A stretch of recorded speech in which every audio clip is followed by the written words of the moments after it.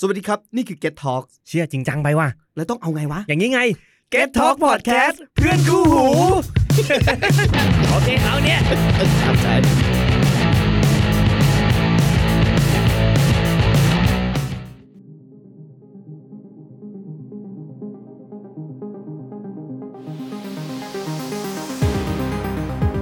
มิสซิรี่ไนท์เรื่องเล่าหลอนคืนสยองฝัน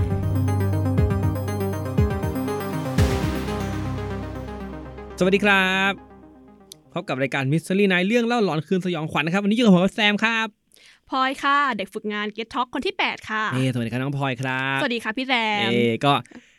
รายการเรานี่ก็จะมีแขกรับเชิญวนเวียนมาตลอดโดยเฉพาะน้องฝึกงานนะเพราะว่า Get Talk มีน้องฝึกงาน8คนแล้วอะใช่แล้วค่ะพี่แซมคือแบบพี่ก็ไม่คิดว่าวันนึงจะมีน้องฝึกงานเยอะขนาดนี้คือ8รุ่นคือ8คนหมายถึงว่า8รุ่นแล้วอะไรเงี้ยซึ่งน้องฝึกงานที่มาฝึกงานกับเราก็จะมีธรรมเนียมว่าผมก็ถามน้องทุกคนว่าอะไรครับที่พี่ขึ้นไปถามวันนั้นน้องอยากอัดพอดแคสต์ไหมมีอีกคำถามนึงที่ไปถามที่พี่ขึ้นไปถามโอมอ่ะน้องมีเรื่องเล่าเกี่ยวกับมหาลัยอะไรของน้องไหมคือผมถามทุกคนน้องเคยเจอผีเปล่ากระทั่งกับมีน้องพนักงานใหม่ของ Get Talk เป็นอีดิเตอร์ครับชื่อโอมผมก็ถามโอมเคยเจอผีเปล่า คือไม่ว่าเจอใครก็ตามใครที่ทำงาน Get Talk หรือว่าใครที่ฝึกงาน Get Talk เนี่ยหรือใครที่ทำงานกับ The Zero ที่บริษัทแม่ของ Get Talk นะผมถามทุกคนเลยว่าเคยเจอผีไหม ก็ถ้าใครบอกว่ามีน้องก็จะมานั่งอยู่ในรายการนี้นะครับแต่ถ้าบางคนไม่มีก็แต่ถ้ามีเรื่องเล่าเราก็เรียกมันมาจัดรายการด้วยเหมือนกันเลยก็น่าจะได้ยินเสียงน้องพลอยไปสักพักใหญ่ๆเลยจนกว่าน้องพลอยจะฝึกงานเสร็จนะครับผมคือหนูเป็นคนที่จิตแข็งมากหนูไม่เคยเจอผีเลยเนี่ยทำไมถูกได้รับเชิญมาในรายการเราหาเรื่องมาเล่าได้ไงพี่ก็ไม่เคยเจอพี่ก็เคยเจอนิดหน่อยเหมือนที่เคยเล่าใน YouTube อ่ะเนาะก็ยังเล่าได้เลย ก็จริงๆต้องทักทายคุณผู้ฟังก่อนว่าหายไปนานเลยก็คือยุ่งมากจริงโคตรยุ่งสัสๆบอกเลยว่าโคตรจะยุ่ง คือมันจะเป็นข้ออ้างไหมก็คงใช่แต่ว่ามันก็ยุ่งจริงๆแหละอย่างถ้าใครมาหาผมที่ออฟฟิศผมจะไม่อยู่ออฟฟิศเลยคือทำงานตลอดเวลาก็เลยแต่ว่าก็คิดเรื่องเล่าตลอดว่าจะเล่าอะไรดีเนาะอะไรแล้วก็แบบมีจังหวะปะเหมาะข้อดีก็เลยโอเคมีโอกาสได้เล่าเรื่องก็ความถี่ของ Mystery Night ก็จากเมื่อก่อนมันสัปดาห์ละตอนนะพี่ก็จะอาจจะเปลี่ยนเป็นแบบเดือนละ2ตอนหรือว่าเดือนละ3ตอนแล้วแต่ว่าจะพยายามไม่ให้หายไปนานนะจะให้ผู้ฟังได้แบบได้ฟังเรื่องราวของเราต่อเป็นเพื่อนไปเรื่อยๆเนาะไม่งั้นเดี๋ยวจะคิดว่าเฮ้ยเลิกทำไปแล้วเหรอไม่ยังอยู่ยังไม่หายยังไม่หายไปไหนแค่ไม่มีเวลาครับคือวิธีการงานตอนนี้ก็ทำงานควบ2บริษัทอ่ะโอ้โหอย่างยุ่ง ก็เล่าเรื่องตัวเองทำไมเล่าเรื่องน้องพลอยน้องพลอยเป็นน้องฝึกงานจากมหาวิทยาลัยไหนแนะนำให้กับคนฟังรู้จักหน่อยก็เป็นเด็กฝึกงานจากมหาวิทยาลัยธรรมศาสตร์นะคะเรียนที่คณะ JC หรือวารสารนั่นเองปีอะไรละปี4แล้วค่ะปี4แล้วเทอมนี้ก็จะจบแล้วค่ะจะจบแล้วต้องถามว่าทำไมมาเลือกมาฝึกงานกับเราอ่ะก็เป็นแฟน YouTube ค่ะ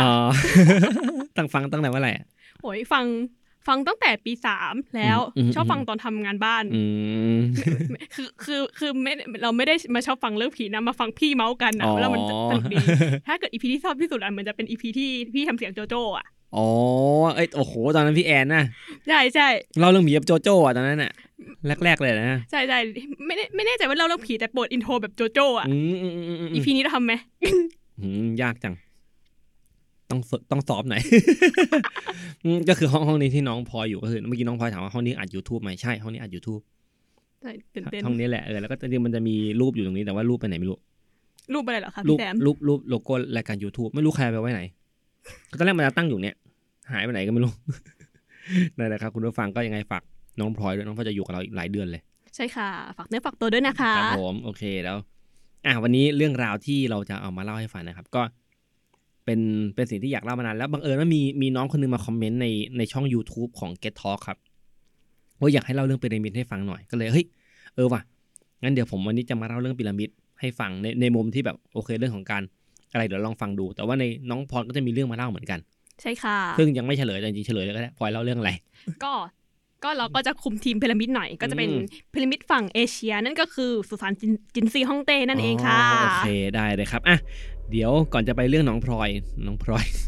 มาเรื่องผมกันดีกว่าโอเคครับคุณผู้ฟังครับเราเมาส์มานานเดี๋ยวมาเข้าสู่เรื่องราวสยองขวัญกันเลยกับ Mystery Night คืนนี้นะครับ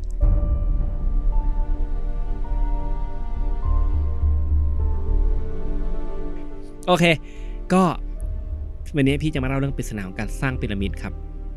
ก็น้องพลอยรู้จักพีระมิดป่ะรู้จักค่ะเอาในมุมของเราในคำว่าพอพูดถึงพีระมิดเนี่ยพลอยนึกภาพเป็นยังไงหน้าตาเป็นยังไงก็สิ่งปลูกสร้างสามเหลี่ยมเนาะสามเหลี่ยมก็จะเป็นสีครีมใช่แล้วก็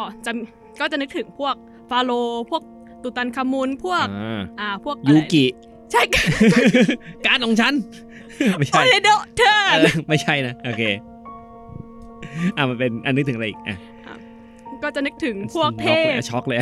โอเคพวกเทพพวกเทพพวกอะไรแบบอียิปต์หน่อยพี่เคยเทพราโอเบลิสโอชิลิสแล้ววันนี้ใช่อะไรอย่างเงี้ยนะเมื่อพี่เคยอ่านพวกอะไรล่าขุมทรัพย์สุดขอบฟ้าไหมไม่เคยเก่ามากเลยอ่ะหนูตอนเด็กๆหนูเคยแบบเป็นติ่งอียิปต์ช่วงนึงเพราะล่าขุมทรัพย์สุดขอบฟ้าเลยตอนนั้นหนูข้างใครมากจนสามารถเขียนชื่อตัวเองเป็นเป็นอะไรภาษาอายคุปไม่ใช่ภาษาฮีโรกริฟิกฮีโรกริฟิกอายคุปมันไม่ใช่อารยธรรมใช่ก็เลยแบบพี่แซมเล่าพีระมิดมาแบบน่าสนใจว่ะแต่จริงๆพี่มาหาข้อมูลว่าพีระมิดสร้างแล้วพี่มาเจอข้อมูลหนึ่งอันนี้น่าสนใจว่าเมืองไทยมีพีระมิดด้วยนะพีระมิดอะไรหรอคะพี่แซมคือเป็นสิ่งก่อสร้างที่แบบว่าสมัยโบราณเนี่ยเป็นรูปทรงพีระมิดคือสามเหลี่ยมเลยครับอยู่ที่เมืองสีเทพถ้าตอนนี้ก็น่าจะเป็นเดี๋ยวนะเมืองสีเทพน่าจะเป็นกำแพงเพชรมั้งฮะอุทยานเนี่ยมันอยู่ในอุทยานประวัติศาสตร์สีเทพเราคือพี่ก็เพิ่งรู้ว่าแบบเรามีสิ่งปลูกสร้างที่แบบว่าเขาเรียกว่าเขาคลังนอกเขาคลังนอกเนี่ยมันมีนิคเนมว่าพีระมิดเมืองไทยครับก็คือเขาเพิ่งค้นพบเมื่อประมาณแบบปี2555คือเพิ่งค้นพบไม่นานครับเป็นแหล่งท่องเที่ยวใหม่ที่จังหวัดเพชรบูรณ์ขอโทษที่ผมพูดผิดอยู่จังหวัดเพชรบูรณ์ไม่ใช่กำแพงเพชรสีเทพอยู่จังหวัดเพชรบูรณ์แล้วก็เป็นแหล่งโบราณสถานที่แบบว่าโอเคเราอาจจะคุ้นเคยอาจจะไม่เคยไปที่อุทยานประวัติศาสตร์สีเทพแล้วพี่ก็ไปเจอบอกว่าเฮ้ยที่นี่เขามีสิ่งที่เขาเรียกว่าเขาคลังนอกครับเป็นศาสนสถานขนาดใหญ่ที่สร้างตั้งแต่ยุคทวารวดีครับประมาณศตวรรษที่13 ถึง 14ก็สันนิษฐานว่าคือลักษณะมันคล้ายกับดูจากรูปทรงมันน่าจะเป็นแบบสถูปที่มีขนาดใหญ่จนเรียกว่ามหาสถูปแต่ว่ามาสถูปที่เราคิดออกสถูปเจดีย์คือทรงเจดีย์ประมาณนี้ใช่ไหมใช่ค่ะแต่เนี่ยสถูปเป็นทรงสี่เหลี่ยมจัตุรัสที่ก่อสร้างด้วยศิลาแรงสภาพค่อนข้างแบบสีด้านมันสมมาตรกันมีแต่ว่ามันพังทลายไปแล้วเหลือแค่ประมาณแบบฐานเลยฐานมานิดหน่อยแต่พอเขาเอาภาพมาพลอตกราฟกันปรากฏว่ามันมีรูปทรงที่เป็นเหมือนพีระมิดเลยใช่ค่ะเขาก็เลยเรียกว่าเป็นพีระมิดเมืองไทยความสูงตอนนั้นเขาความกว้างประมาณ36 เมตรครับความสูงนี่น่าจะประมาณ64 เมตรประมาณนี้ก็กว้าง64 เมตรสูงนี่ประมาณแบบความสูงตอนนี้ยังสูงเอาโทษทีเป็นสูงประมาณ5 เมตรถือว่าใหญ่ไหมพี่ไม่แน่ใจว่า5 เมตรมันอาจจะใหญ่แค่ไหนประมาณตึก2 ชั้นหรือเปล่าคะตึก2 ชั้นแต่พี่ก็ว่ามันอาจจะไม่ได้ใหญ่มากขนาดอาจจะเป็นเพราะลานมันคือมันคงเป็นแนวกว้างแล้วอาจจะไม่ได้สูงมากเป็นสถูปที่พอจะเดินขึ้นไปได้ประมาณนี้ครับแต่ว่าถ้าบอกประมาณสูงประมาณ5 เมตรแต่ว่าเขาบอกประมาณตึก3 ชั้น 2-3 ชั้นเลยประมาณนี้พี่ก็คิดว่าก็น่าจะสูงประมาณนึงแต่จริงๆแล้วเขาบอกว่าไอ้ความสูงอาจจะสูงกว่านั้นเพราะว่าสูง5 เมตรอาจจะเป็นแค่ตัวฐานของเขาที่สูง5 เมตรแต่ว่าตัวยอดอาจจะสูงกว่านั้นก็เลยคาดว่าอาจจะสูงกว่าแบบอาจจะมีโอกาสที่แบบประมาณแบบตึก 7-8 ชั้นประมาณนี้ก็ได้ถ้าหมายถึงว่าถ้าวันที่สมบูรณ์ 7-8 ชั้นหรือจะมากกว่านั้นก็ได้เพราะว่ามันก็เป็นการคาดการณ์ว่าแบบความสูงจะเป็นประมาณแต่ว่าความอลังการไม้ขั้วอลังการพี่คิดว่าแบบก็เป็นหนึ่งในสถานที่ค่อนข้างจะใหญ่แล้วก็ถ้าใครไปเมืองสีเทพเพชรบูรณ์ก็ลองไปแวะดูได้นะครับอันนี้คือก็เป็นข้อมูลเพิ่มเติมคร่าวๆแต่ว่าสังเกตดูไหมครับว่ารูปทรงในการสร้างพีระมิดที่เป็นทรงเนี้ยมันน่าจะเป็นหนึ่งในทรงเขาเรียกทรงสามเหลี่ยมเลยตีเป็นทรงสามเหลี่ยมแล้วกันเนาะแต่จริงมันคือสี่เหลี่ยมแต่ว่าถ้ามองจากตรงๆมันคือสามเหลี่ยมใช่ไหมมองตรงๆยังไงเหรอคะพี่แซมหมายถึงว่าถ้าพี่หันหน้าหาพีระมิดด้วยความที่ถ้าเราทำมือแบบเนี้ยมันคือสามเหลี่ยมแต่จริงมันคือสี่เหลี่ยมใช่ไหมใช่ค่ะมันคือหมายถึงว่ารูปทรงลักษณะเนี้ยรูปทรงของการสร้างแบบพีระมิดเนี่ยจริงๆแล้วก็เป็นหนึ่งในเรขาคณิตที่ก็ถูกสร้างไว้อย่างสิ่งก่อสร้างทั่วโลกแม้กระทั่งในไทยเองก็ตามหรือว่าไอ้ฝั่งอเมริกากลางเองก็มีลักษณะแบบนี้หรือว่าแบบในยุคอารยธรรมเมโสโปเตเมียมันมีอารยธรรมมันมีสิ่งก่อสร้างที่เรียกว่าซิกกุแลตที่เป็นวิหารนะครับซิกกุแลตใช่ค่ะก็มีความคล้ายกับ มีรูปทรงความสมมาตรคล้ายกับพีระมิดเช่นกันนะเพราะแปลว่ารูปทรงแบบนี้จะเป็นหนึ่งในแบบเทรนด์ที่ฮิตในยุคนั้นหรือเปล่าไม่แน่ใจโอเคแต่เอาเป็นว่าถ้าย้อนกลับไปต้นกำเนิดของพีระมิดจริงๆแล้วเนี่ยมันก็คือก็ต้องอียิปต์แหละใช่ไหมใช่ค่ะอียิปต์เพราะว่ามันก็เป็นแหล่งอารยธรรมที่แบบขึ้นชื่อว่าโบราณที่สุดแห่งหนึ่งของโลกแทบจะเก่าแก่เขาว่ากันว่าถ้าตามข้อมูลเขาบอกว่าโลกเราจะมียุคนึงจะมี7สิ่งมหัศจรรย์ของโลกใช่ไหมหนึ่งนั่นคือพีระมิดใช่ค่ะซึ่งเป็นพีระมิดที่ใหญ่ที่สุดในโลกในตอนนี้ก็คือเขาชื่อว่ามหาพีระมิดแห่งกีซ่าก็อันนี้คือใหญ่ที่สุดแล้วก็น่าจะเก่าแก่สุดในโลกในบรรดา7สิ่งมหัศจรรย์ของโลกทีนี้โอเคพีระมิดก็เป็นพาร์ทนึงแต่ว่าความน่าสนใจก็คือว่าพีระมิดเนี่ยมันสร้างได้ยังไงอันนี้เป็นปริศนาที่ทุกวันนี้นะครับแม้ว่าเทคโนโลยีจะไปไกลเราไปถึงแบบเราสามารถส่งดาวเทียมไปนอกโลกได้เราสามารถส่งคนไปนอกโลกได้สามารถสำรวจแม้ว่าสำรวจทะเลยังไม่ได้มากพอแต่ก็คิดว่าในยุคนี้เทคโนโลยีน่าจะมากพอที่จะสแกนเข้าไปดูว่าโครงสร้างพีระมิดเป็นไงปรากฏว่ายังไม่ถึงขั้นนั้นครับเรายังมีปริศนาในการสร้างพีระมิดอยู่ว่าพีระมิดเนี่ยมันสร้างได้ยังไงลองเดาดูดิว่ามันมีทฤษฎีอะไรบ้างหนูเคยอ่านในล่าขุมทรัพย์มันจะมีแบบว่า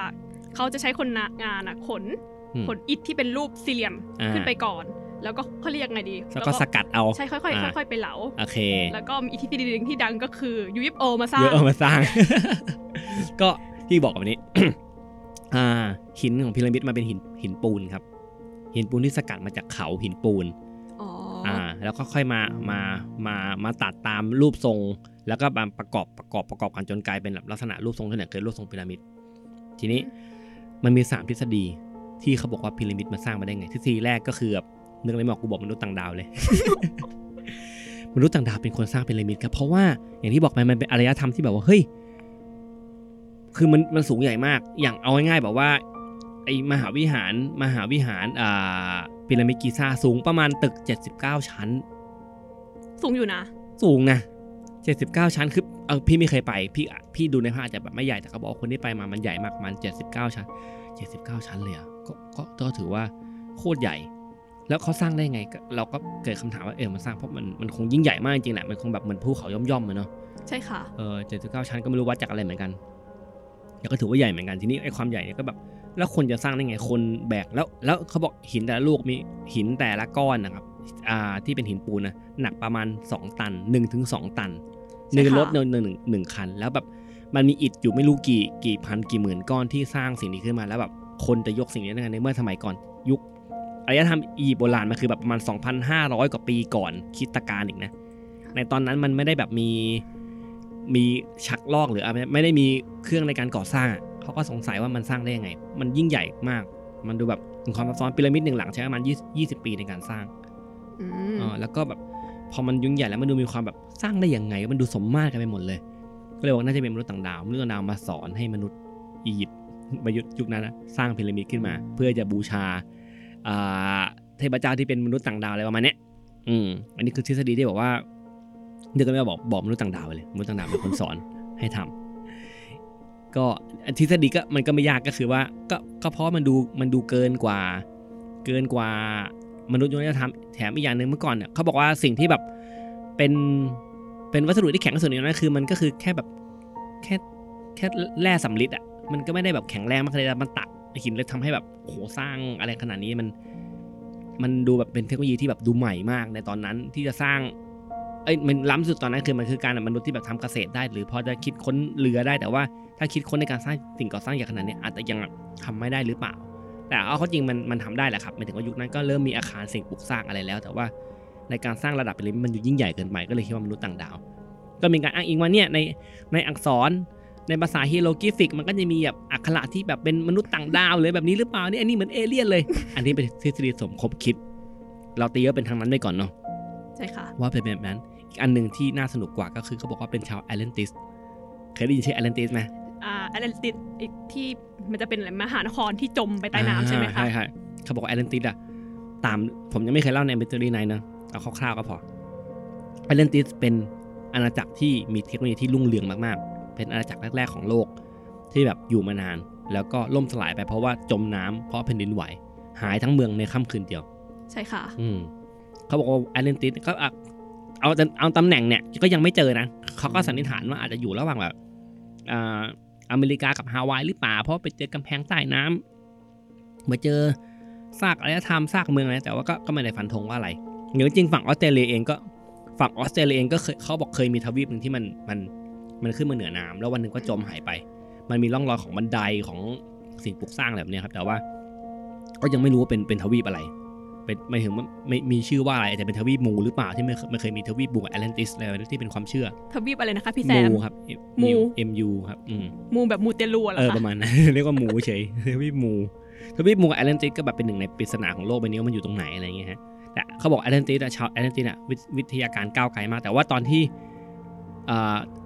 ก่อนไอ้แอตแลนติสจะล่มสลายก็อาจจะมีคนกลุ่มหนึ่งแอตแลนติสอาจจะรู้ว่ามันเกิดการล่มสลายหรือเปล่าก็เลยหนีมาหรือว่าช่วงที่มันล่มสลายเมืองจมน้ำตัวเองอาจจะหนีออกมาแล้วก็มาแบ่งปันอารยธรรมให้กับชาวอียิปต์โบราณในการสร้างสิ่งนี้ขึ้นมาชาวแอตแลนติสอาจจะมีเทคโนโลยีที่ล้ำกว่าก็ได้นี่เป็นอีกหนึ่งทฤษฎี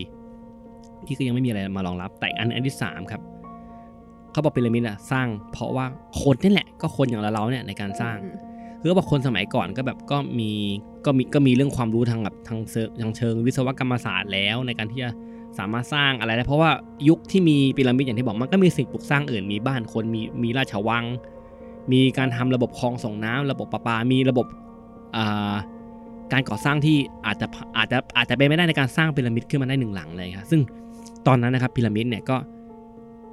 เขาบอกว่าพีระมิดแรกอะครับจริงๆของโลกจริงๆแล้วว่าสร้างก่อนพีระมิดที่ใหญ่ที่สุดอีกนะประมาณ80ปีสร้างขึ้นมาเพราะว่าไม่ได้สร้างเป็นสุสานน่าจะสร้างเป็นพี่จำชื่อไม่ได้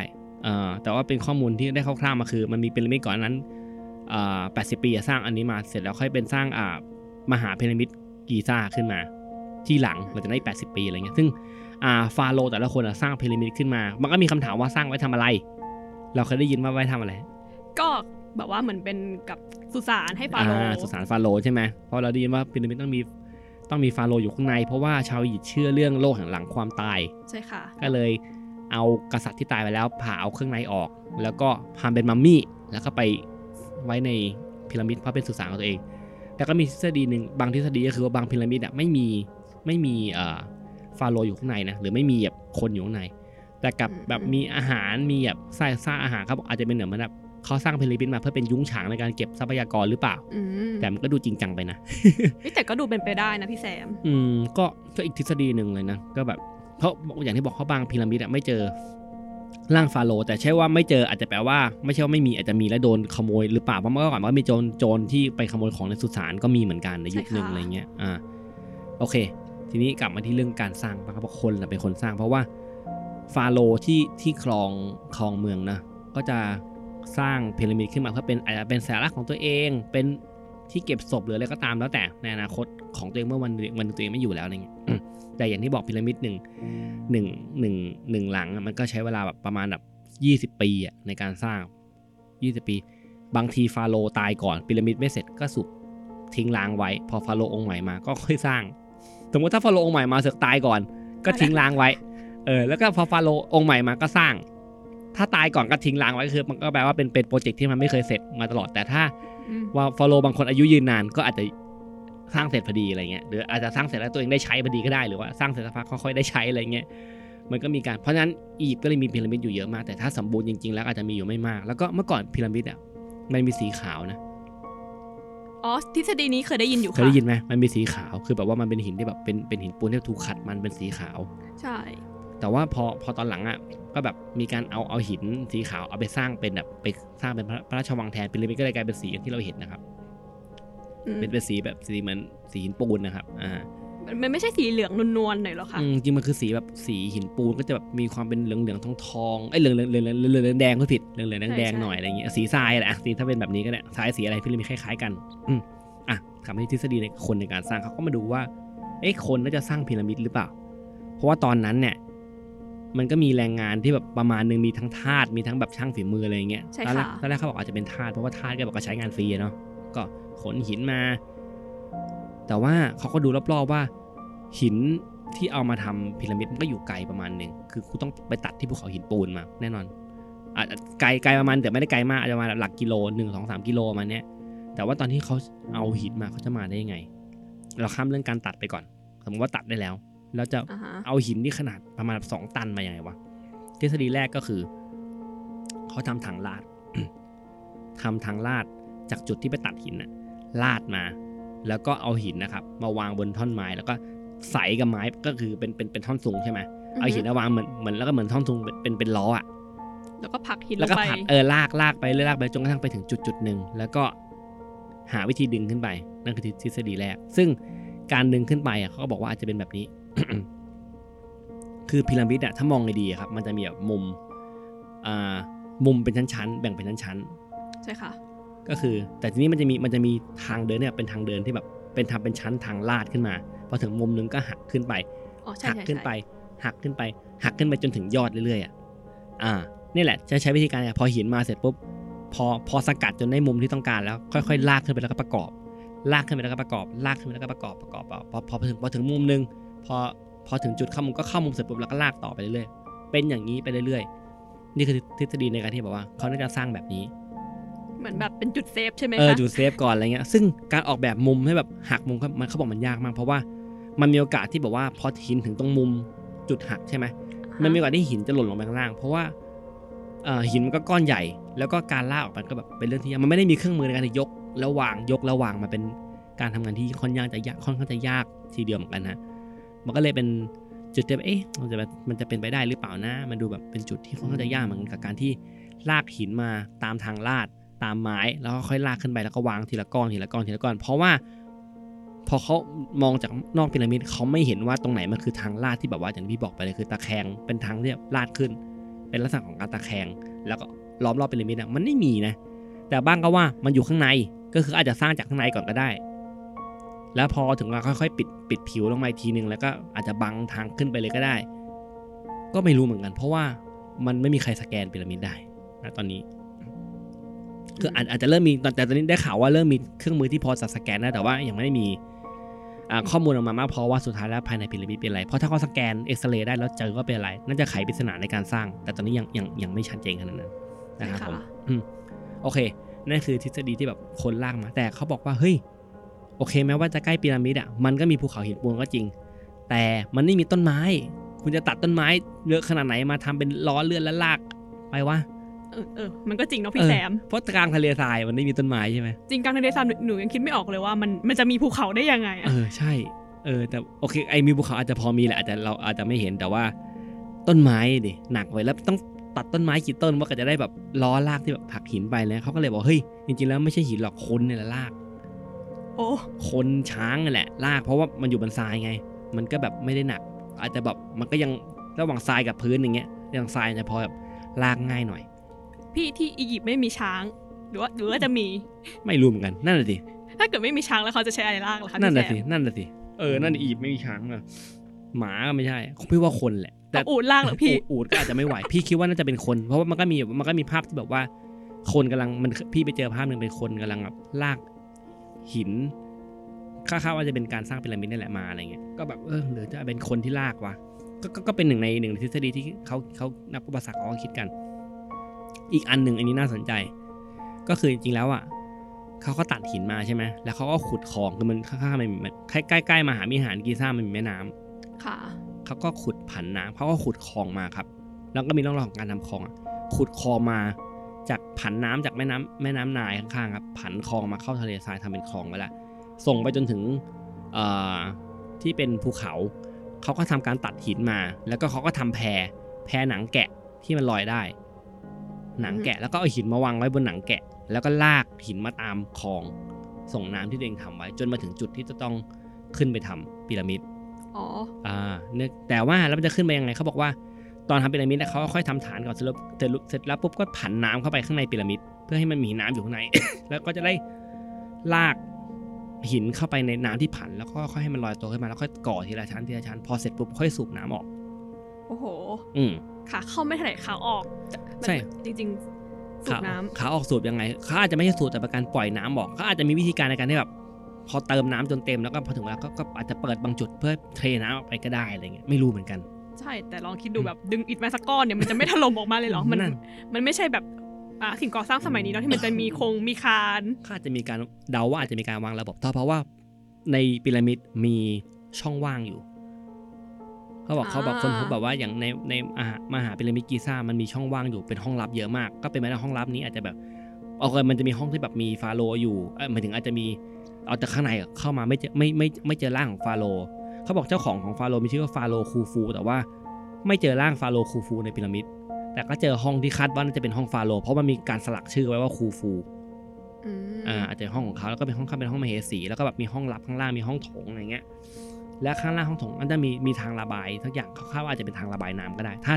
ถ้าสร้างด้วยทฤษฎีนี้นะถ้าสร้างด้วยทฤษฎีนี้ก็อาจจะมีวิธีการสร้างแบบนี้ซึ่งมันก็มีคำถามเยอะเหมือนกันนะโอเคอย่างทฤษฎีแรกคือว่าไอ้ต้นไม้ที่พี่บอกลากต้นไม้มายังไงวะทฤษฎีที่2คือตอนผันแม่น้ำมาถ้ามันเจอคลองจริงแล้วตอนนี้คลองไปไหนอะไรเงี้ยอาจจะโดนทรายคุมไปแล้วหรือเปล่ามันก็เป็นไปได้อยู่เมื่อก่อนอาจจะอุดมสมบูรณ์กว่านี้อะไรอย่างนี้หรือเปล่าเป็นไปได้แล้วก็แล้วมันจะผันน้ำขึ้นข้างบนยังไงวะคือยังไงครับพี่แซมเขาบอกว่าเขาใช้วิธีการแล้วว่าพอเนื่องจากว่าพีระมิดกับคลองพีระมิดมันอยู่สูงกว่าคลองมันจะผันน้ำเข้าพีระมิดยังไงวะนั่นน่ะสิเขาบอกอาจจะเขาออกเป็นการผันก็แบบขุดเข้าไปข้างใต้พีระมิดแต่บอกโอ้โหใต้พีระมิดผันยังไงวะพี่ก็คือเขามีโมเดลให้ดูนะแต่พี่ก็นึกภาพไม่ออกเดี๋ยวว่าผันยังไงวะเขาทำการลักน้ำหรือเปล่าคะพี่แซมใช่พี่คิดว่าเป็นทฤษฎีการลักน้ำเพราะมันการลักน้ำคือทางเอาน้ำขึ้นที่สูงได้ใช่ไหมล่ะก็อาจจะเป็นไปได้จะเป็นทฤษฎีการลักน้ำในการทำให้แบบว่ามีน้ำเติมเข้าไปข้างในตลอดแล้วก็พอมันมีน้ำช่วยอาจจะมีการลากขึ้นได้ง่ายขึ้นอันนี้ก็เป็นทฤษฎีที่แบบอาจจะเป็นไปได้ในการลากหินขนาด1-2 ตันขึ้นไปอะไรเงี้ยแล้วก็การระบายน้ำก็จะมีห้องข้างในซึ่งจริงๆแล้วการสร้างพีระมิดก็ซับซ้อนนะเพราะว่าการทำห้องข้างในไม่รู้สร้างยังไงเหมือนกันเพราะว่ามันไม่ใช่แบบเป็นแท่งสี่เหลี่ยมแท่งสี่เหลี่ยมแล้วจบแต่ว่าแท่งสี่เหลี่ยมที่มีห้องเข้าไปข้างในไม่รู้วางโครงสร้างข้างในยังไงคือพี่ดูจากรูปในพีระมิดได้แบบด้านในอินไซด์พีระมิดอะโอ้โหแม่งสวยมากมันทุกอย่างมันวางไว้อย่างเนียนกริบแบบโอ้โหงานฝีมือชัดๆก็แบบโหมันแบบก็คือขนาดเราดูภาพก็ยังไม่แปลกใจเลยว่าถ้าเขาบอกว่าเป็นมนุษย์ต่างดาวสร้างก็จะเป็นไปได้เพราะแบบมันดูเนียนมันดูแบบยิ่งใหญ่แล้วก็แบบว่ามีปริศนาในการสร้างเยอะมากเพราะว่าอย่างที่พี่บอกไปไม่ว่าจะเป็นมนุษย์ต่างดาวชาวแอตแลนติสมาช่วยสร้างหรือกระทั่งชาวอียิปต์ที่ใช้ทฤษฎีอื่นๆในการสร้างมันก็ยังเป็นแค่ทฤษฎีหลักฐานไม่มีเพราะน่าแปลกมากที่ชาวอียิปต์ไม่ได้เขียนเรื่องการสร้างพีระมิดไว้ในบันทึกไหนเลยจริงทำไมเขาไม่เขียนเรื่องอื่นเขาเขียนหมดเลยนะใช่เรื่องอื่นเขียนหมดเลยเจอหมูเจอหมากาไก่เทพเจ้าเขียนแต่ว่าพีระมิดที่มันเป็นเรื่องแบบมันคือยิ่งใหญ่ทำไมไม่เขียนวิธีการสร้างไว้วะหรือเขาหวงมันเป็นท็อปซีเคร็ตแบบว่ามันเป็นสุสานฟาโรห์อะไรอย่างเงี้ยมันจะเป็นไปได้ด้วยความเป็นสุสานมันอาจจะมีสมบัติหรือว่าแบบว่ากันอาจจะกันขโมยกันเรื่องลับๆในราชวงศ์อะไรอย่างนี้ก็ไม่แน่ใจเหมือนกันว่ามันเป็นเพราะอะไรนะทำไมถึงแบบมีถึงไม่ยอมเขียนเล่าเพราะว่าถ้าสมมติเขามีการเขียนเล่าขึ้นมามันจะพอเอาไปแคร็กว่าเพราะแบบนี้นี่เองแต่เนี่ยไม่มีเลยอะไรเงี้ยมันก็เลยกลายเป็นหนึ่งในปริศนาที่แบบเรื่องใหญ่มากของโลกที่แบบโอเคเขาพยายามจะหาคำตอบให้ได้แหละแต่พี่คิดว่าอีกไม่นานเกินเราอาจจะมีคำตอบแล้วครับว่าแบบว่าใครเป็นคนสร้างพี่แซมมันอาจจะเป็นแบบกรณีเดียวกับทัชมาฮาลหรือเปล่าที่คนสั่งสร้างเนี่ยคนสั่งสร้างเนี่ยสั่งให้ควักลูกตาสถาปนิกหลังจากที่สร้างเสร็จแล้วใช่ไหมใช่แล้วเพราะว่าจะได้ไม่สร้างอะไรที่สวยกว่าทัชมาฮาลอีกส่วนโอ้โหสวยเลยโคตรสวยเลยแต่พีระมิดคนสร้างจะโดนแต่พีระมิดมันยิ่งใหญ่มากไงถ้าสมมติเสียวิศวกรไปมันก็ไม่ได้มีคนที่เก่งกว่าใช่ไหมใช่เพราะว่ามันก็ไม่ได้มีหลังเดียวมีหลายหลังมากเลยนะใช่มันคนละเคสกับทัชมาฮาลใช่อาจจะคนละเคสกันแต่โคตรสร้างธรรมะโคตรถวยเลยกูไม่สร้างเนี่ยแม่งเลยกูสร้างสิ่งสวยงามควักตากูเฉยอย่างงี้ก็ดูดิบเถื่อนดีจังเพราะถ้าให้สรุปก็คือพีระมิดมาจากไหนก็ตรงยังไม่มีใครกล้าฟันธงนะครับเพราะว่าอย่างมันคือของมันขึ้นอยู่กับหลักฐานทางประวัติศาสตร์อย่างที่ทฤษฎีที่ผมพูดต่างๆเนี่ยมันเป็นหนึ่งในโมเดลที่เขาเขียนขึ้นมากับทฤษฎีความน่าจะเป็นที่เป็นไม่ได้ดูจากพยานแวดล้อมดูจากข้อมูลเอกสารหลักฐานต่างๆที่พอจะหาได้แล้วก็ตีออกมาว่าน่าจะเป็นแบบนี้แต่ในความเป็นจริงแล้วเนี่ยสร้างยังไงถึงอยู่ได้นานขนาดนี้แล้วก็ยังคงเป็นปริศนามากนี้ก็อย่างที่บอกมันคือความซับซ้อนของเรื่องราวในอดีตที่ผมเองก็ไม่รู้จะตอบยังไงดี ก็ต้องรอลุ้นว่าจะมีอะไรมาตอบไหมแต่พี่คิดว่าอาจจะได้เจอเลยแล้วนี่แหละนั่นแหละครับก็เป็นเรื่องราวของพีระมิดที่ เอามาได้ฟังครับอาจจะไม่เคลียร์เท่าไหร่เพราะว่ามันก็เป็นเรื่องที่คลุมเครือเป็นเรื่องลึกลับของโลกใบนี้ที่แบบรอการหาคำตอบอยู่นะครับแต่ว่าถ้าวันนึงมันมีคำตอบว่าเพราะอะไรแล้วเดี๋ยวจะมาได้ฟังใหม่ทีนึงครับผมค่ะเรื่องต่อไปเป็นเรื่องของน้องพลอยของพี่เล่าเรื่องพีระมิดไปแล้วของน้องพลอยเป็นเรื่องอะไร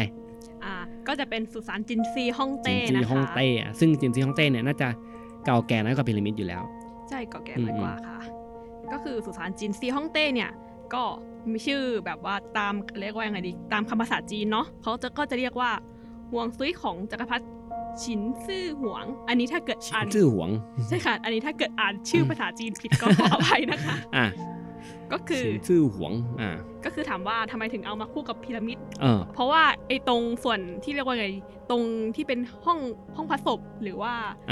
อะไรอย่างเงี้ยมันมีลักษณะทำคล้ายๆพีระมิดเหรอเป็นสามเหลี่ยมเหรอใช่แต่ไม่ได้เชิงเป็นหินพีระมิดแบบปูนนะเป็นพีระมิดแบบว่าเอาพีระมิดแบบธรรมชาติมาคุมทำยังไงวะ ก็คืออารมณ์แบบเขาจะทำแบบเป็นพื้นดินแล้วก็ทำให้มันชั้นขึ้นประมาณนี้แล้วก็ตัวผสมจะอยู่ด้านในก็ก่ออะไรแบบปิดไว้ผสมอยู่ข้างในมันจะเหมือนแบบมีหญ้าขึ้นเป็นให้จินตนาการถึงอะไรมีหญ้าขึ้นพีระมิดแล้วก็มีผสมอยู่ข้างใน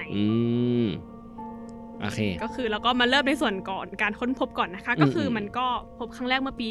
2517นี่เองก็ไม่นานนี่นะจริงๆไม่นานก็หลังแม่หนูเกิด ก็คือชาวนาเป็นคนค้นพบเพราะว่าจะแบบว่าไปขุดน้ำอะไรอย่างนี้แล้วดันไปเจอพวกวัตถุโบราณพอดีทีเนี้ยจะบอกว่าการค้นพบเรื่องแบบว่าเรียกว่าไงคล้ายๆสุสานของคนจีนมันก็ไม่ใช่เรื่องแปลกอะไรเพราะว่าคนจีนเนี่ยมันก็จะมีความเชื่อแบบว่ายังไงคนเวลาที่แบบมีคนที่แบบคนมีตำแหน่งตายอะไรอย่างเงี้ยเขาก็อยากให้แบบคนมีตำแหน่งไปอยู่ในภพภูมิที่ดีเขาก็จะเรียกว่าไงจะทำสุสานทำอะไรเงี้ยตามฐานะของคนที่จะตายคนนั้นอะไรทำนองนี้ค่ะแล้วยิ่งระดับกษัตริย์จินซีเนี่ยยิ่งใหญ่มากใช่ค่ะแล้วก็จริงๆไม่ใช่แค่จักรพรรดิจินซีทำคนอื่นก็ทำแต่ของจินซีเรียกว่ายังไงดีใหญ่ที่สุดซึ่งเรียกว่าไงขนาดของสุสานเนี่ยก็จะเป็นการบ่งชี้ว่าคนนั้นยิ่งใหญ่แค่ไหนใช่ค่ะจินซีก็แบบนั้นเลยค่ะก็คือยิ่งใหญ่มากเพราะเป็นคนที่รวมแผ่นดินจีนไงเลยยิ่งใหญ่พูดถึงแผ่นดินจีนนะก่อนที่จีนจะมาเป็นเรียกว่าเป็นประเทศจีนได้เนี่ยก็คือจีนก็ยังไงดีเป็นเรื่องอย่างไงต่อสู้ระหว่าง7ราชวงศ์มาก่อนเป็นราชวงศ์ก่อนสเปซสปะก็คือมีราชวงศ์อะไรบ้างนะ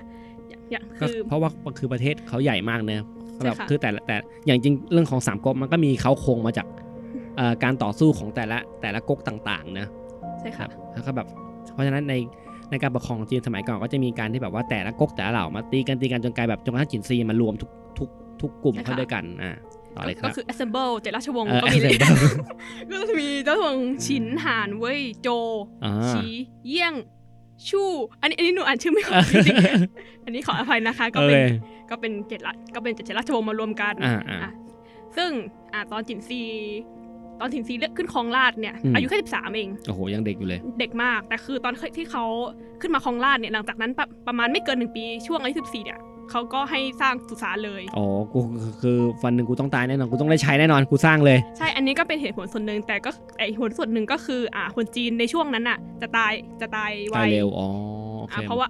ส่วนใหญ่ก็จะอายุน้อยเพราะว่าการแพทย์สงครามการแพทย์อะไรอย่างนี้เขาก็เลยบอกว่าก็เลยมีแผนให้สร้างสุสานไว้ก่อนแล้วก็ส่วนแต่สุดท้ายฉินจีก็อายุยืนกว่านั้นนิดนึงก็คือ50-60 ปีก็สวรรคตถือว่าเกินค่าเฉลี่ยคนจีนในช่วงนั้นนะคะก็คือที่จินซีสร้างขึ้นมาก็เพราะว่าเขาดูเหมือนว่าค่อนข้างจะเชื่อในเรื่องชีวิตหลังความตายแล้วจินซีเหมือนว่าเป็นคนที่แบบว่าอยากมีอายุยืนก็เลยพยายามเสาะหาทุกวิธีที่ทำให้อายุยืนไม่ว่าจะเป็นยาอายุวัฒนะที่เราอาจจะเคยได้ยินแต่จริงๆแล้วในยุคเรามันคือปลอดใช่ใช่ซึ่งจินซีเชื่อว่าไอ้ปลอดเนี่ยเป็นยาเขาก็กินชิบหายแล้วใช่ไหมคือเขาก็กินแล้วก็แบบว่าคือสีมันดูเงินนะ ดูแบบว่าดูเป็นแบบโอ้แร่ไอเทมจากสวรรค์หรือเปล่าอะไรเงี้ยอารมณ์แบบแอปเปิลทองคำหรือเปล่าคะพี่แซมประมาณเนี้ยเดี๋ยวลองเซิร์ชประหลอดโอเคเขาก็กินเรื่อยๆเนาะกินเหมือนเป็นยาบำรุงของคนสมัยนั้นแล้วสุดท้ายก็เสด็จสวรรคตไปตอนอายุ50 ปีโอ้โหแต่ก็อยู่มานานก็เกินค่าเฉลี่ยก็เกินค่าเฉลี่ยขนาดกินประหลอดนั่นแหละใช่ก็ซึ่งจินซีบอกว่าถ้าเขาบอกว่ามี2ทางเลือกก็คือถ้าเกิดกินยาอายุวัฒนะแล้วไม่อายุยืนหรือว่าเป็นอมตะเขาก็มีคล้ายๆเรียกว่าพระราชองค์การให้สร้างสุสานเพื่อรองรับเขาหลังที่แบบใช่หลังแบบสวรรคตไปแล้วซึ่งความใหญ่ของสุสานนะพี่ไปดูข้อมูลมาคือแบบพื้นที่เขาบอกประมาณแบบ 2,180 ตารางกิโลเมตรก็ประมาณใหญ่กว่ากรุงเทพ4 เท่าตัวจริงเขาคูณเลขผิดค่ะพี่แซมหนูไปเช็คมาแล้วมันคือ 2.18 กิโลเมตรแค่เฉพาะส่วนแค่เฉพาะส่วนฐานไม่ใช่ส่วนฐานส่วนเรียกว่าส่วนที่เป็นห้องศพห้องศพ2เท่าไหร่นะ 2.18 ตารางกิโลเมตรโอ้ยก็ใหญ่ก็ใหญ่อยู่นะใหญ่ก็ใหญ่อยู่นะต่อไปก็จะเล่าเรื่องถึงโครงสร้างภายในเลยเนาะก็คือถ้าให้พูดคร่าวๆก็คือสุสานจินซีเนี่ยเขาสร้างมาเพื่อจำลองประเทศจีนใช่แต่ว่าหลายคนอาจจะมองเป็นอย่างอื่นเป็นเมืองเล็กๆแต่ความคิดช่วงนั้นคือตามตำราคือเขาต้องการสร้างประเทศจีนภายในเนี่ยขอพูดเป็นโซนแล้วกันเนาะก็จะเป็นจินตนาการถึงแบบเรียกว่าไงพระราชวังสมัยก่อนที่จะมีแบบมีรั้วรอบแล้วก็มีลานเดินเข้าไปตรงกลางใช่เลยลานเข้าไปตรงกลางแล้วก็รั้วรอบเนี่ยมันก็จะมีพวกอะไรคล้ายๆกับป่าสนามหญ้าอะไรเงี้ยดูสารหินจินซีแบบนั้นเลยค่ะก็คือคงจำลองแบบนั้นเลยจำลองแบบนั้นเลยค่ะแต่แผนที่ของเขาเชื่อว่าทำเป็นในรูปแบบของประเทศจีนในสมัยนั้นก็คือแต่ว่าที่ส่วนที่ค้นพบในปัจจุบันเนี่ยก็คือไม่ใช่ส่วนข้างในนะคะเป็นส่วนข้างนอกเหมือนว่าต้องไม่มีอีกใช่ค่ะข้างในยังมีอีกข้างในยังไม่เจอแต่ว่าเขาเจอพระศพยังไงนะยังไม่เจอพระศพยังไม่เจออะไรเลยค่ะเขาไม่รู้อยู่ตรงไหนด้วยใช่ไหมเขาประมาณว่าคิดว่าเป็นจากบันทึกจากในเอกสารค่ะเพราะว่าสุสานจินซีเหมือนว่าทางการจีนเขาค่อนข้างซีเรียสว่าอยากให้เรียกว่าเทคโนโลยีมันก้าวหน้ากว่านี้เพราะว่ามันจะมีเคสที่แบบว่าเครื่องปั้นดินเผาพวกทหารเนี่ยขุดออกมาแล้วสีมันเปลี่ยนไปพอโดนอากาศภายนอกแล้วมันเปลี่ยนใช่ค่ะมันอาจจะมีคอนดิชันหรือเงื่อนไขอะไรบางอย่างเนี่ยที่แบบต้องมีเงื่อนไขบางอย่างที่ทำให้เรียกว่าสิ่งของวัตถุหรือพระศพหรืออะไรต่างๆที่ยังอยู่ในสุสานเนี่ยซึ่งอย่างที่บอกก็ไม่รู้ว่าอยู่ไหนเพราะตอนนี้เขาเจอแค่แบบว่าไอ้เครื่องปั้นดินเผาใช่ค่ะกับม้าทหารอะไรพวกนี้ที่เจอใช่ค่ะแต่ว่าเขาตอนเนี้ยแต่ว่าเขาสามารถแบบว่าร่างเป็นแผนที่ได้แล้วค่ะจากเรียกว่าจากเอกสารอะไรต่างๆก็คือก็ถ้าเกิดเป็นขนาดทั้งหมดนะคะก็จะประมาณ66 ตารางกิโลเมตรส่วนรัศมีรอบนอกด้วยนะคะที่แบบว่าพี่บอกว่าเป็นสวนเป็นพระราชวังแล้วก็เป็นเทศสวนหรือเปล่าข้างนอก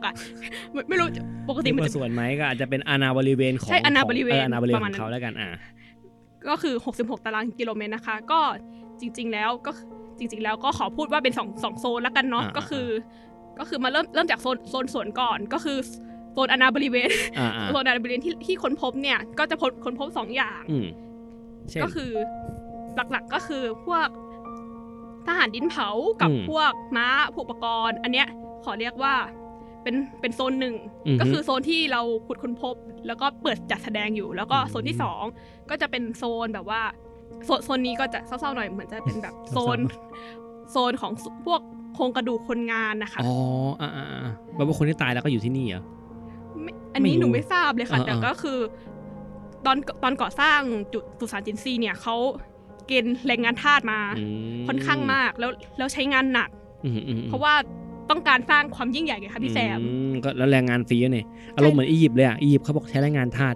ใช่แรงงานฟรีแล้วก็เห็นบอกว่าเป็นแรงงานที่แบบมาจ่ายหนี้แล้วแบบเหมือนว่าโดนหลอกว่าใช้ทำงานครบ1 ปีจะได้ออกไปนะสุดท้ายทำงานจนตายเลยดีกว่าแรงงานทาสแต่ว่าพี่นิดนึงอย่างอียิปต์ตอนแรกมีข้อมูลนึงบอกว่าเป็นแรงงานทาสแต่อีกข้อมูลนึงบอกไม่ใช่อียิปต์เป็นแรงงานมีฝีมือเพราะว่างานที่เขาทำมันงานที่เขาทำมันคือต้องใช้งานฝีมือแล้วก็คนที่มาทำพีระมิดเขามีหมู่บ้านของคนที่สร้างพีระมิดไว้อยู่ข้างพีระมิดด้วยนะใช่ค่ะอันนี้เหมือนเคยอ่านแล้วก็แบบแต่ละคน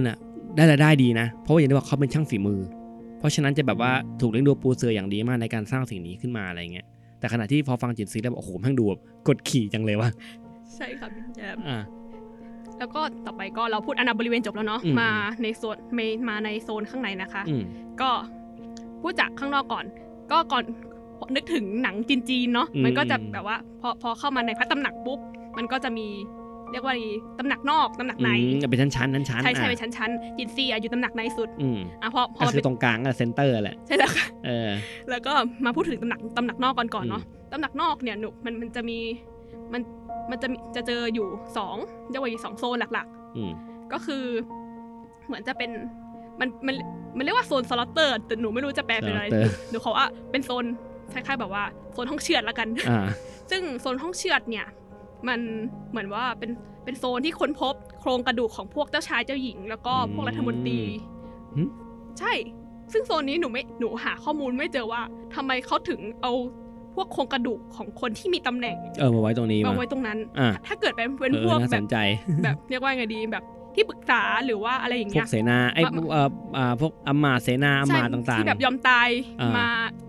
ร้อมจินซีมาฝังเนี่ยไม่แปลกใจแต่ทำไมมีเจ้าชายเจ้าหญิงหรือพวกรัฐมนตรีมาฝังไว้ตรงนี้แล้วก็อีกโซนนึงก็จะคล้ายกับว่าเป็นโซนเก็บอาวุธขอเรียกว่าโซนห้องทำโทษห้องทรมานซึ่งโซนเนี้ยตามเอกสารเขาจะระบุไว้ว่าจะเก็บพวกอุปกรณ์อาวุธหรืออุปกรณ์ทำสงครามต่างๆเอาไว้แล้วก็เข้ามาในตำหนักกลางขยับเข้ามาอีกอันนี้ยังไม่ถึงตำหนักยังไม่ถึงจินซีก็จะเจอแบบกระดูกไม่ครบส่วนซึ่งไม่ทราบว่าเป็นกระดูกของอะไรทำไมคนหรือสัตว์หรือเปล่าก็ไม่รู้ไม่รู้ว่าจะเป็นแบบคนใช้แบบว่าคนใช้ที่สมัยก่อนเขาจะมีความเชื่อว่าเขาจะฆ่าคนใช้ตามกับเจ้านายตามนายไปโอเคเคยได้ยินอยู่ต่อไปก็มาชั้นในก็คือห้องจินซีนะคะก็คือแบบมาอยู่ในตำหนักในก็จะเป็นโซนที่แบบเป็นเรียกว่าห้องเก็บพระศพของจินซีฮ่องเต้นะคะ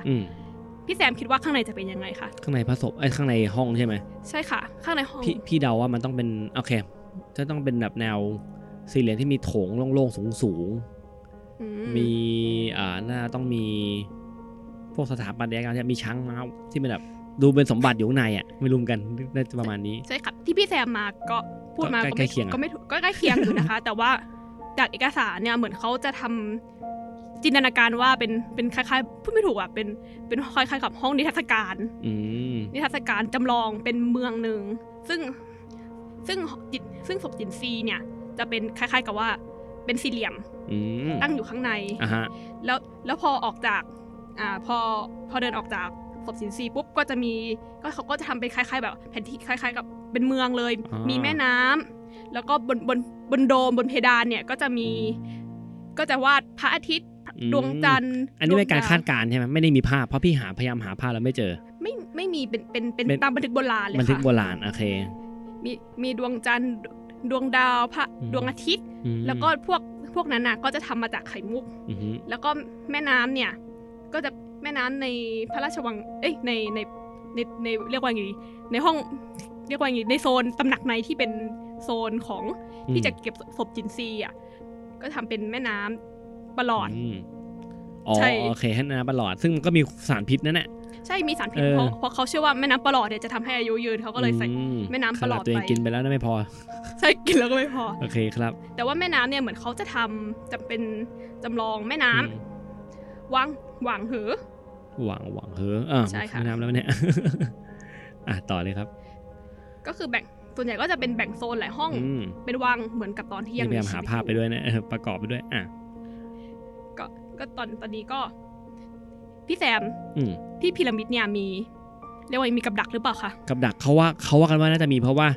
เอาไว้เพราะพอมันเก็บทรัพย์สมบัติของกษัตริย์นะก็ต้องมีกับดักติดไว้อยู่เพราะป้องกันพวกโจรขโมยสมบัติไปว่ามันก็มีเรื่องที่แบบว่าโจรขโมยสมบัติยุคแรกเข้าไปในพีระมิดแล้วก็เจอกับดักแบบหินตกลงมาบ้างมีนั่นนี่นู่นต่างๆติดอยู่ข้างในบ้างนะแต่อันนั้นก็เป็นเรื่องเล่าแต่ไม่รู้ว่าจินซีสุสานจินซีมีไหมจินซีในที่เราว่ามีก็มี เหมือนใน The Mummy ที่แบบมีมีดมีอะไรบุบอะไรอย่างเงี้ยใช่เขาบอกในเอกสารบอกว่ามีเขาจะเอาเป็นเกาทันพี่แซมรู้จักไหมคะธนูแหละใช่ธนูเป็นกลไกติดตั้งเล็งไว้ทุกที่ทางมันจะไม่เสื่อมหรอเพราะเวลามันผ่านไปแล้วเขาบอกว่ามันจะมีกลไกพิเศษก็คือมันจะเป็นเกาทันที่ใช้เส้นผมถ้าเกิดแบบว่าผ่านไปนานแค่ไหนก็ยังนิดหน่อยมันก็จะดิ่งมันก็จะยิงแล้วก็นอกจากจะมีกับดักเป็นเกาทันแล้วก็น่าจะมีกับดักเป็นแม่น้ำปลอดอีกซึ่งเดินเข้าไปก็มองแน่นอนตกแม่น้ำปลอดก็นะคะพี่แซมอันนี้คือตัวสุสานจินซีใช่ค่ะต่อไปก็พี่แซมมีอะไรอยากรู้เพิ่มเติมไหมพอดีหมดละยังไม่หมดเล่าต่อเลยเดี๋ยวสงสัยพี่ถามเพิ่มก็คือต่อไปก็เรามาดูส่วนที่ค้นพบปัจจุบันดีกว่าส่วนค้นพบปัจจุบันเนี่ยก็จะมีแค่บอกเลยว่ามีแค่รอบนอกตามที่กล่าวไปอย่างที่บอกไปก็จะมีที่เราเห็นนะถ้าตามภาพซัดเซิร์ชหน่อยพี่เพิ่มตามก็จะมีรูปปั้นดินเผากับทหารช้างม้าไม่มีช้างมีแต่ม้ากับทหารต่างๆเขาบอก 8,000 ตัวใช่ไหมใช่ค่ะ 8,000 ตัวแล้วก็มีอะไรดูแล้วก็โซนคนงานที่ตายไปอย่างน่าสงสารก็ปัจจุบันเนี่ยที่พบก็คือก็มีแค่2โซนนั้นแต่โซนคนงานอ่ะอันนี้จะไม่นับเนาะเพราะว่าทางการจีนเขาโฟกัสตรงเรียกว่ายังไงดีตรงที่เป็นรูปปั้นดินเผามากกว่าก็ทางการจีนเชื่อว่ามันจะมีทั้งหมด8เรียกว่าไง8หลุมด้วยกันแต่ปัจจุบันน่ะคนพบแค่3หลุมก็คือหลุม1เนี่ยก็จะเป็นหลุมที่ใหญ่ที่สุดก็จะวางแสดงกองทัพทหารแล้วก็ม้าดินเผาเยอะๆแล้วก็หลุมที่2ก็จะเป็นหลุมที่แบบว่าซิมูเลเตอร์การลบของคนจีนในสมัยนั้นแล้วก็หลุมที่3ก็จะเป็นหลุมที่เล็กแต่ว่าจะเป็นหลุมที่อธิบายว่าคนที่มีตำแหน่งจะยังไงบ้างในกองทัพซึ่งการจัดวางเรียกว่าไงการจัดวางรูปปั้นเนี่ยเขาจะจัดวางตามยศนะคะแม่ทัพอยู่ตรงนี้แล้วก็ค่อยๆไล่มาจนกระทั่งแบบหัวหน้าในกองจนกระทั่งถึงทหารเลวมานี้ใช่แต่ว่าของสุสานจินซีก็จะเป็นแบบว่าเรียกถ้าพูดภาษาไทยก็จะเป็นว่าทหารชั้นผู้น้อยอยู่ด้านหน้าแล้วก็ค่อยๆเรียงลำดับยศไปคือผู้น้อยตายก่อนใช่แล้วค่ะอาจจะเป็นการจัดทัพแบบสมัยก่อนเลยนะคือแบบว่าดูล้ออยู่หน้าไปนะป้องกันเจ้านายซะอะไรอย่างงี้ใช่มีภาพก็ประมาณนี้เลยใกล้เคียงกันเลยอ่ะประมาณนี้ถึงในโซนพี่แซมอยากฟังเรื่องลึกลับหรือเปล่าคะเรื่องลับเก็บไว้ก่อนเอาเรื่องแบบโครงสร้างก่อนโครงสร้างหลักๆก็จะมีประมาณนี้ก็คือตามที่เล่าไปเลยก็คือมันจะแบ่งคล้ายๆกับแบบพระราชเรียกว่าพระราชวังตามในซีรีส์จีนที่เรารู้จักกันแล้วก็เรื่องรูปปั้นเนี่ยจริงๆแล้วมันมีสีนะคะใช่มันสีอะไรมันเขารู้สึกว่าเขาจะเป็นสีตามคนเลยแต่ว่าตัวเสื้อเนี่ยเหมือนจะเป็นสีชมพูส่วนพวกเกาะอะไรอย่างเงี้ยก็จะเป็นสีเขียวสีอะไรอย่างเงี้ยตามที่แบบว่าสีที่สมัยนั้นเขานิยมกันแต่พอมาโดนอากาศปุ๊บใช่สีมันเลยเปลี่ยนใช่โอเคนั่นคือเหตุผลที่รัฐบาลจีนบอกว่าเขาคงเห็นตัวอย่างแล้วว่าแต่เดิมมันเป็นอย่างนี้พอสักพักนึงพอมีการขุดแล้วแบบว่าอากาศมันเข้าแล้วสีมันเปลี่ยนก็เลยงั้นสมมติถ้าข้างในมันมีพระศพอยู่ตามที่เขาคาดว่าน่าจะมีนะในโซนที่มีเกิดขุดมาแล้วแบบอากาศทำให้มันเกิดการเปลี่ยนแปลงนั้นอย่าเพิ่งขุดดีกว่าใช่ซึ่งเราก็ต้องรอการค้นพบอีกนั่นแหละใช่ไหมใช่แล้วก็รูปปั้นเนี่ยมันพี่แต้มคิดว่ารูปปั้นเนี่ยมันปั้นมาจากคนจริงๆหรือว่าเกิดจากการเชือดคนมาทำเป็นรูปปั้นเอาที่พี่รู้ก็คือว่าก็ปั้นมาโดยมีแบบจากคนแหละไม่ได้เชือดคนใช่ตามนั้นเลยครับรูปปั้นไม่ได้มีการเชือดคือมันมีเหตุผลนะเพราะอะไรเพราะว่าคือตอนแรกเขาก็มีการถกเถียงหรือว่าใช่ว่าคือจริงอาจจะมีคนอยู่นะครับไม่ใช่เขาบอกว่าการที่เอากำลังพลมาใช้อย่างสิ้นเปลืองอะไรกันเนี่ยเอาไปฝังทั้งไปเหลือไปฆ่าเพื่อตามเจ้านายไปในตอนนั้นมันถือว่ากำลังคนถือเป็นทรัพยากรที่บอกว่ามีค่ามากอยู่ดีเอาคนที่แบบ 8,000 คนหรืออาจจะมากกว่านี้มาฆ่าทิ้งในคราวเดียวมันจะมีปัญหาต่อการปกครองใช่ค่ะแล้วราชวงศ์ฉินเหมือนแบบว่าเป็นสตาร์เตอร์ของเรียกว่าประเทศจีนหลังจากนั้นอยู่ดีมาตายกันหมดก็คงไม่ได้ใช่เหมือนแบบช่วงนั้นแบบมันก็มีความขัดแย้งอะไรกันอยู่นิดหน่อยถ้าเกิดแบบเรียกว่าส่วนกลางเรียกว่ามีความอ่อนตัวมันก็อ่อนตัวหรือว่าแบบมีปัญหาก็ตามเนี่ยอาจจะมีปัญหาได้มันก็สามารถโดนเทคโอเวอร์กิจการไปได้เขาก็เลยแบบไม่ทำแบบนี้ก่อนดูไม่ฉลาดเท่าไหร่ แล้ว อ่ะ แต่ว่าจริงๆแล้วสุสานจินซียังสร้างไม่เสร็จนะคะ อ๋อเหรอ ใช่ค่ะ เขาตายก่อน เขาตายก่อนส่วนหนึ่ง อืม แต่ราชวงศ์ฉินล่มสลายไว ล่มสลายไวอ๋อเขาตายเสร็จปุ๊บหลังจากนั้นไม่นานก็ล่มสลาย ก็คือ15 ปีราชวงศ์ฉินล่มสลาย เพราะว่าเหมือนว่าคนที่มาสำเร็จราชการเนี่ยโดนลอบสังหาร แล้วก็ช่วงหลังจากราชวงศ์ฉินนะเหมือนจะแบบคนจีนจะมีการลุกฮือหรืออะไรสักอย่าง มันจะเป็นเรื่องการเมืองภายในนะคะที่ทำให้ราชวงศ์ฉินก็เลยล่มสลายสุดท้ายก็แบบค้างคาไว้ใช่ค้างคาไว้แต่ดูค่อนข้างสมบูรณ์แล้วจริงๆอ่ะเขาบอกไว้ว่าเรียกว่ายังไงดีตัวที่เริ่มชันเป็นพีระมิดอะที่แซมจินตนาการนะคะก็คือข้างในคือตรงส่วนที่เป็นพีระมิดอะตรงกลางก็จะเป็นเรียกว่านี่ห้องเก็บศพของจินซีฮ่องเต้แล้วก็ออกมารอบๆก็จะเป็นห้องต่างๆตามที่หนูพูดไปก็จะเป็นพระตำหนักชั้นในชั้นนอกอะไรเงี้ยตามโครงสร้างที่เขาคิดไว้ตามมันมีแผนที่อยู่ลองไปดูก็ได้ครับใช่ค่ะนี่พี่ผมเสิร์ชภาพดูตามไปด้วยก็คือจริงๆอ่ะมันควรจะสูงประมาณ115 เมตรแต่ว่าจากการวัดจริงๆอ่ะสูงแค่54 เมตรเองก็เตี้ยมกันนะใช่เตี้ยมเหมือนกันแต่ว่ามันดูเหมือนเน้นกินบริเวณโดยรอบอ่ะ66 ตารางเพราะมันกว้างไงแต่ว่าจริงมันไม่ได้สูงขนาดนั้นใช่ค่ะมันไม่ได้สูงเพราะว่ามันก่อสร้างไม่เสร็จด้วยส่วนหนึ่งก็ตึก2 ชั้นเองนะเนี่ยไม่ได้สูงใหญ่มากแต่มันกว้างเฉย54 เมตรนะคะพี่แซม54 เมตรโอเคฟังเป็น 5.4 เมตร54 เมตรโอ้ก็สูงนะไอ้จริงก็สูงนะแต่เตี้ยกว่าอียิปต์แต่ก็เตี้ยกว่าอียิปต์เตี้ยกว่าอียิปต์แต่ว่าขนาดอะกว้างกว่าอียิปต์ประมาณ 3-4 เท่าโอ้เยอะกว่าจริงๆแต่เตี้ยกว่าโอเคนี่ในพาร์ทโครงสร้างอยากรู้เรื่องลึกลับแล้วอะพี่แซมไม่เล่าคำสาปฟาโรห์เลยเหรอคะคำสาปฟาโรห์ข้ามไปก่อนไม่มีครับอยากฟังคำสาปจินซีมากกว่าจินซีไม่ได้มีคำสาปไม่ได้มีคำสาปแบบโดยตรงแต่ส่วนใหญ่จะเป็นคำสาปที่คนเขาค้นพบกันประมาณไหนอ่ะก็คือเวลามันจะมีคำสาปเวลาขุดเสร็จเนี่ยมันก็จะมีแบบว่าคนไปบูชาสักการะอะไรเงี้ยทีเนี้ยรู้สึกว่าถ้าเป็นชาวนาที่ไปค้นพบเนี่ยเหมือนไปบูชาแล้วเหมือนว่าไม่เชิงบูชาเหมือนเอาธูปไปปักทำความเคารพอะไรประมาณเนี้ยหลังจากนั้นเขาก็แบบว่าชีวิตของพวกเขาชาวนา7 คนน่ะเหมือนแบบประสบความลำบากแล้วชิบหายลำบากไปบูชาทำไมวะนั่นเดเขาอุตส่าห์แสดงความเคารพลำบากแล้วไงครับใช่ไหมสวยจริงๆแล้วก็เหมือนจะมีเรื่องเมื่อกี้คือเป็นชาวนาลำบากแล้วเรื่องต่อไปครับใช่ค่ะเป็นชาวนาสวยนะคะชาวนาสวย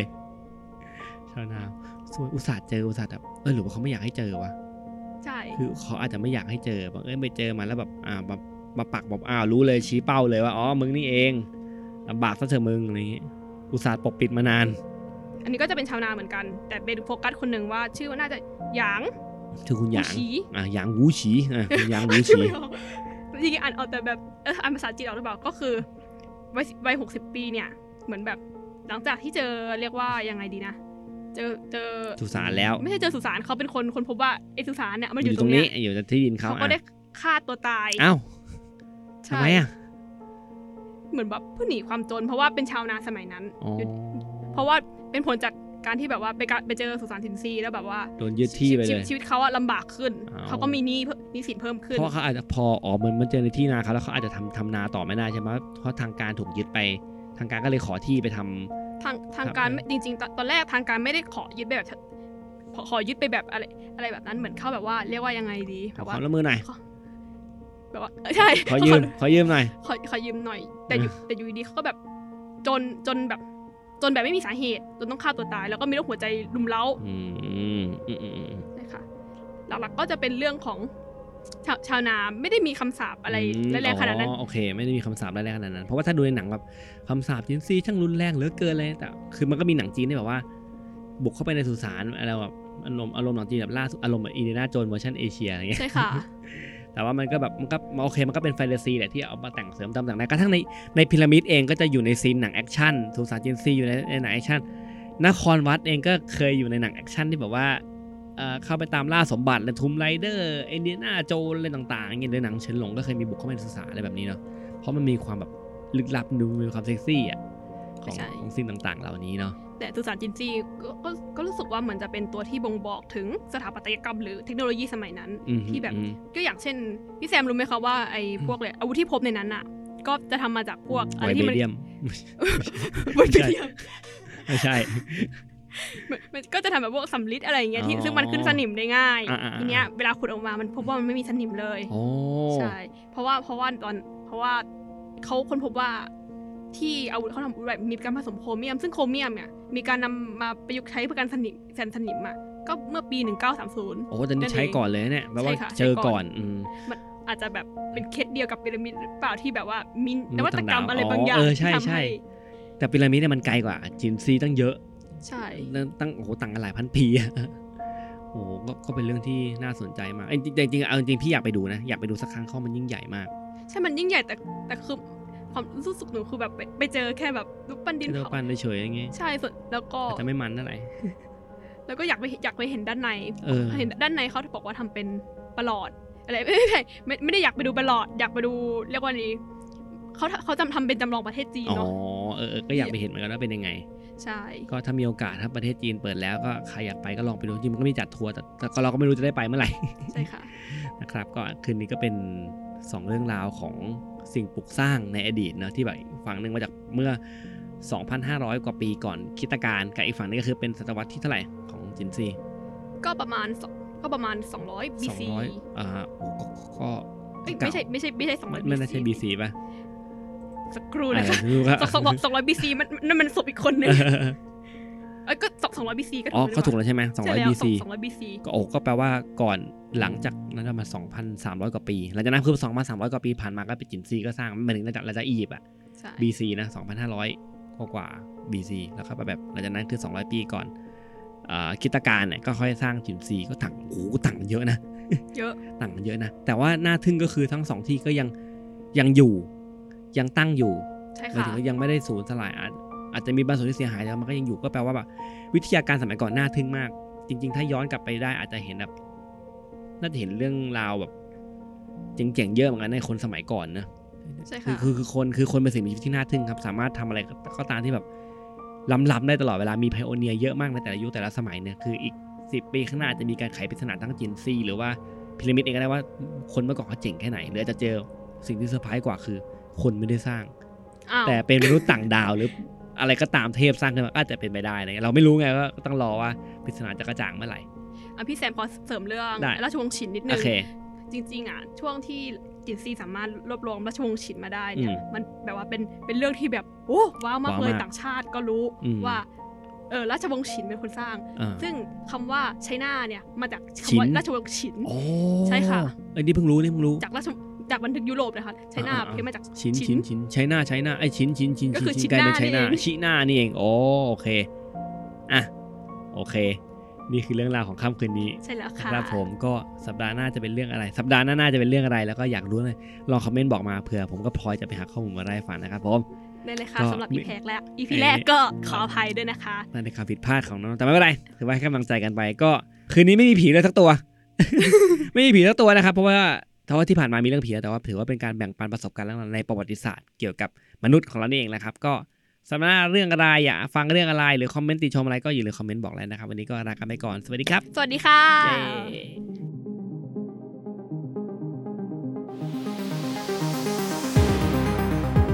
Mystery